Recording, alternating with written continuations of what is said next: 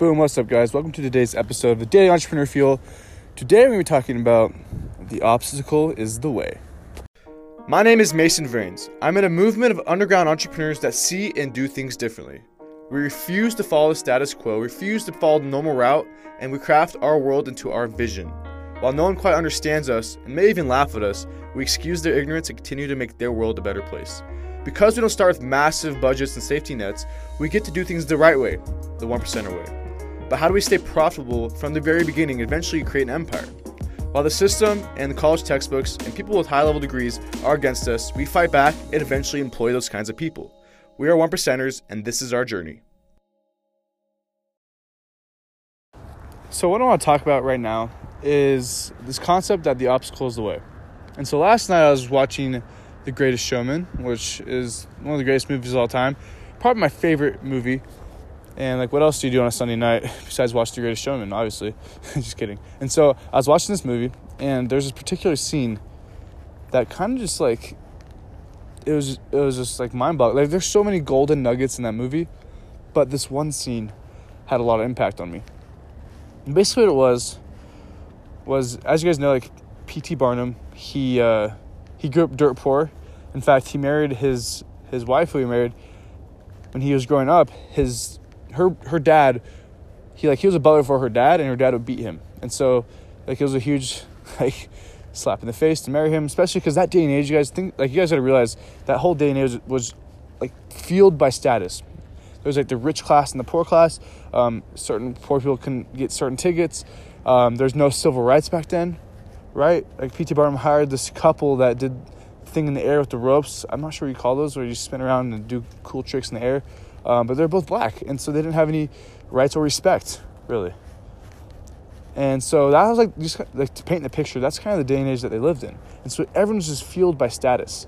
And so that's why the scene's even more impactful than it would be today. And so as P.T. Barnum is setting up his show, and he has a first couple shows, there's this one critic, and this one critic kind of does all the thinking for New York for them.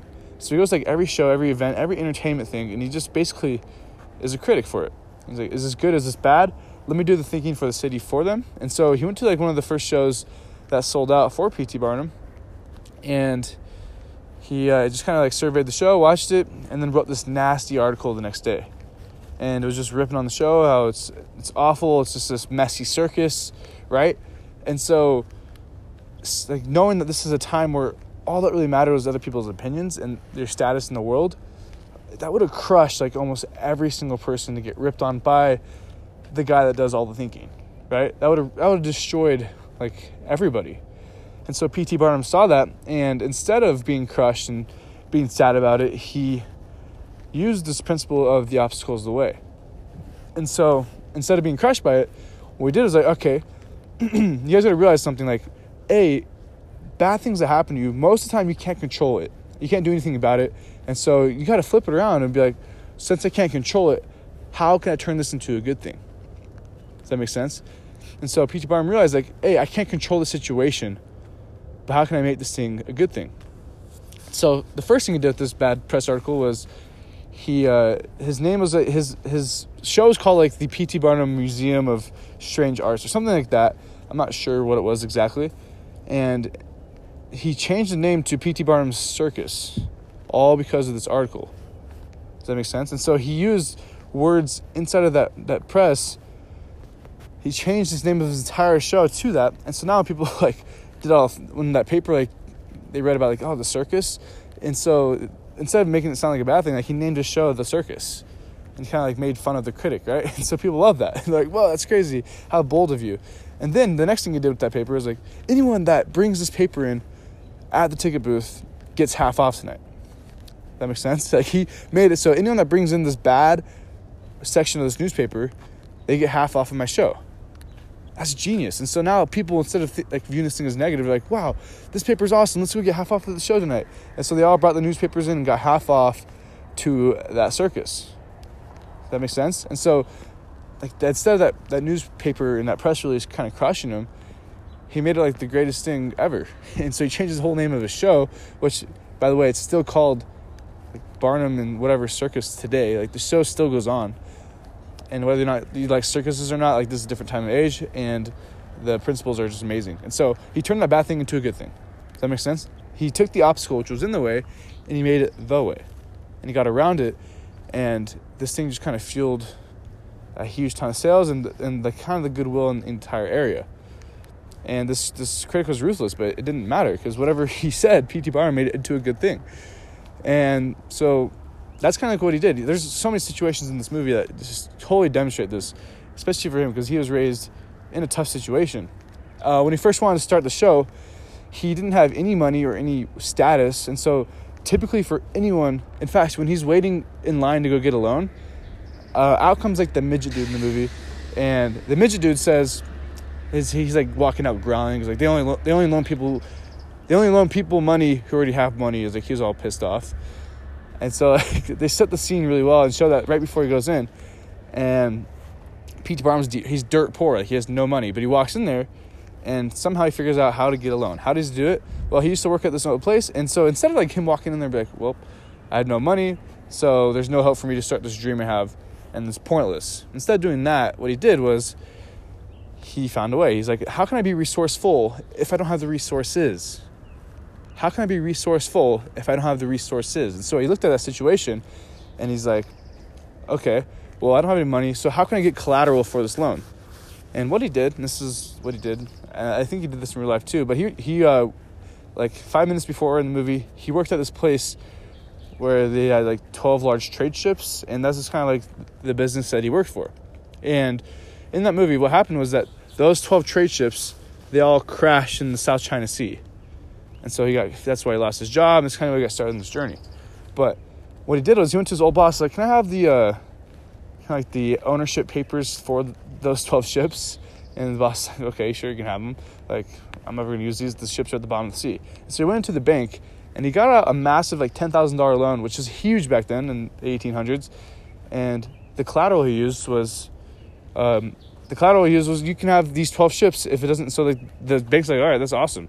Little did they know that the ships were at the bottom of the ocean, but he got the loan. So he's like, okay, there's an obstacle. I can't do anything about my situation in terms of me being poor and in terms of me getting a loan just because I'm rich. Like, that's not going to happen. So how can I use my situation? How can I find a way to get out of it? Like, there's an obstacle, but this obstacle is the way. Like, I can't get a loan for a reason, but I know in order for me to be successful, I need to get this loan. Today's day and age, you can bootstrap a lot easier. Back then, it was kind of like impossible to bootstrap, right? It just wasn't realistic. And so today's day and age, like, don't take out a loan. It's kind of dumb. But back then, of course, it was an amazing thing, and he was able to get it done. And that's what started the whole circus. Does that make sense? And so there's so many examples of this throughout the entire movie. And so my challenge, my question for you guys, my challenge for the day is, whatever situation you are in your life right now, whatever obstacle is going on, or people like hating on you on social media or on your ads, or people writing, crap posts on your ads, like whatever's going on. And obviously that's not even a serious example. Like, maybe there's even bad things. Maybe a family member died, right? There's some obstacle. Maybe you've started a business and you went completely bankrupt, right? How can you make that situation? Because you can't control it. It already happened. You can't do anything about it.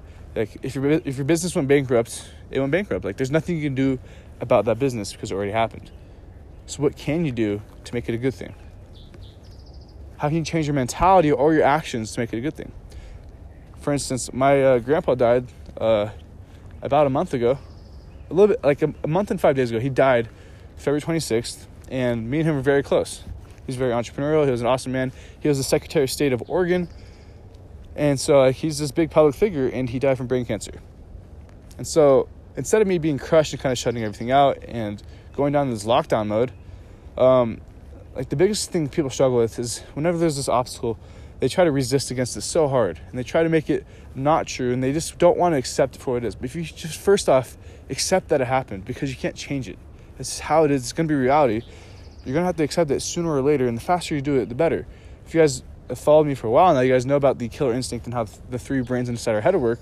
And if you don't accept these trials or these tribulations, whatever happens in your life, if you don't accept those things, then first off, like, that's going to be really threatening to your survival brain, because you're rejecting this reality. And so your survival brain sees this reality of what things actually are as threatening. And so then it locks you out and it wants to stay comfortable and move away from that.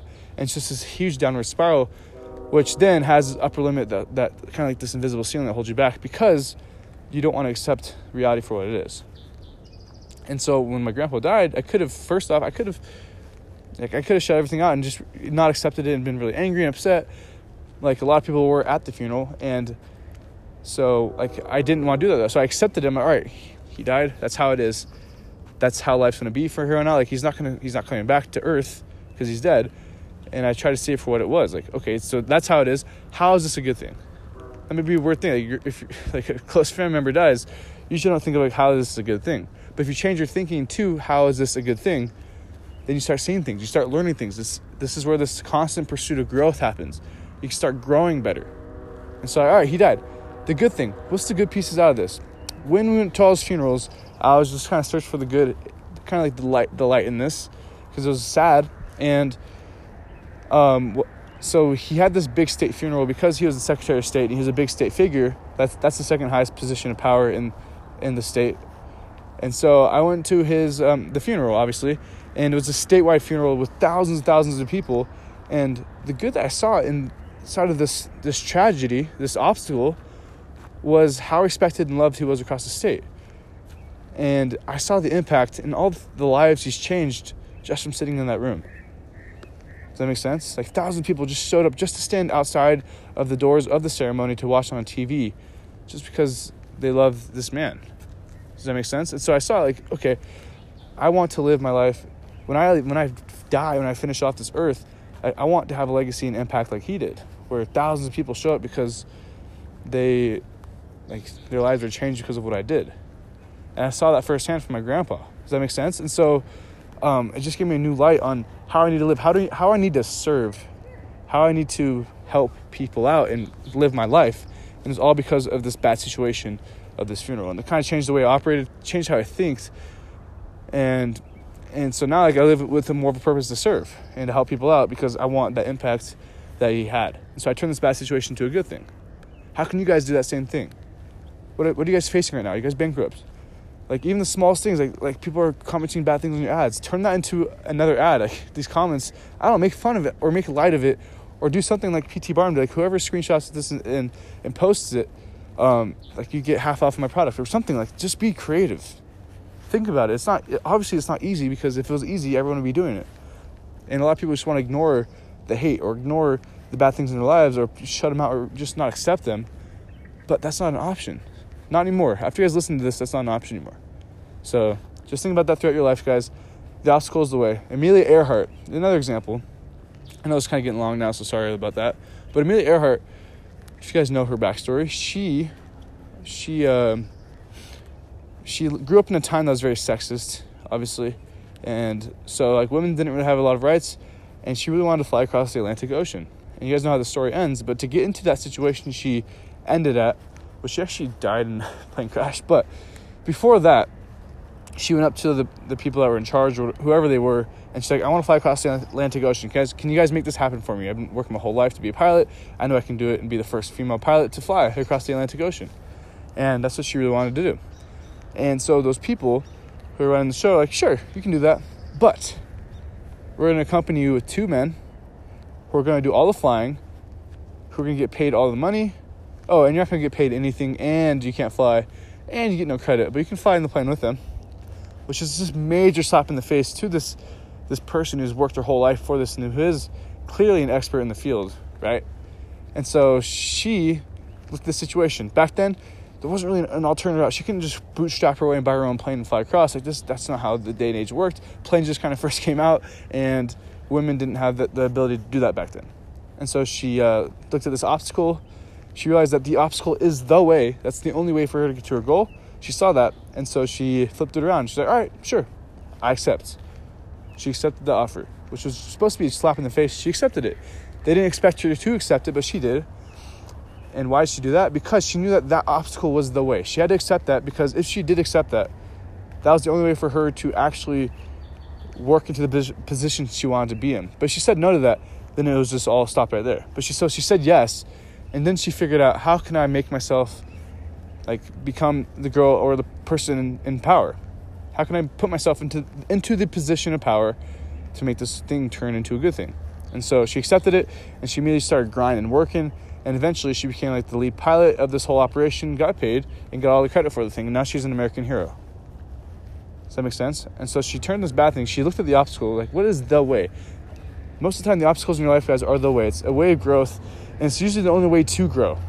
So if you guys have the obstacles, just know that's a good thing, and that's usually the place you need to go towards and head towards those things to be successful. Right?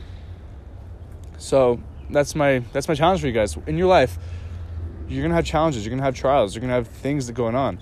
You can't control those things. So how can you turn those things into a good thing? How can you turn the obstacle into the way? Because the obstacle is the way. If you guys reject it, you guys will continue to struggle. But if you guys turn the obstacle into the way, you guys will have massive success that you guys never thought was possible in the first place. So my name is Mason Vrains. Thanks for tuning in, you guys. I'll see you guys tomorrow in tomorrow's Daily Entrepreneur Feel.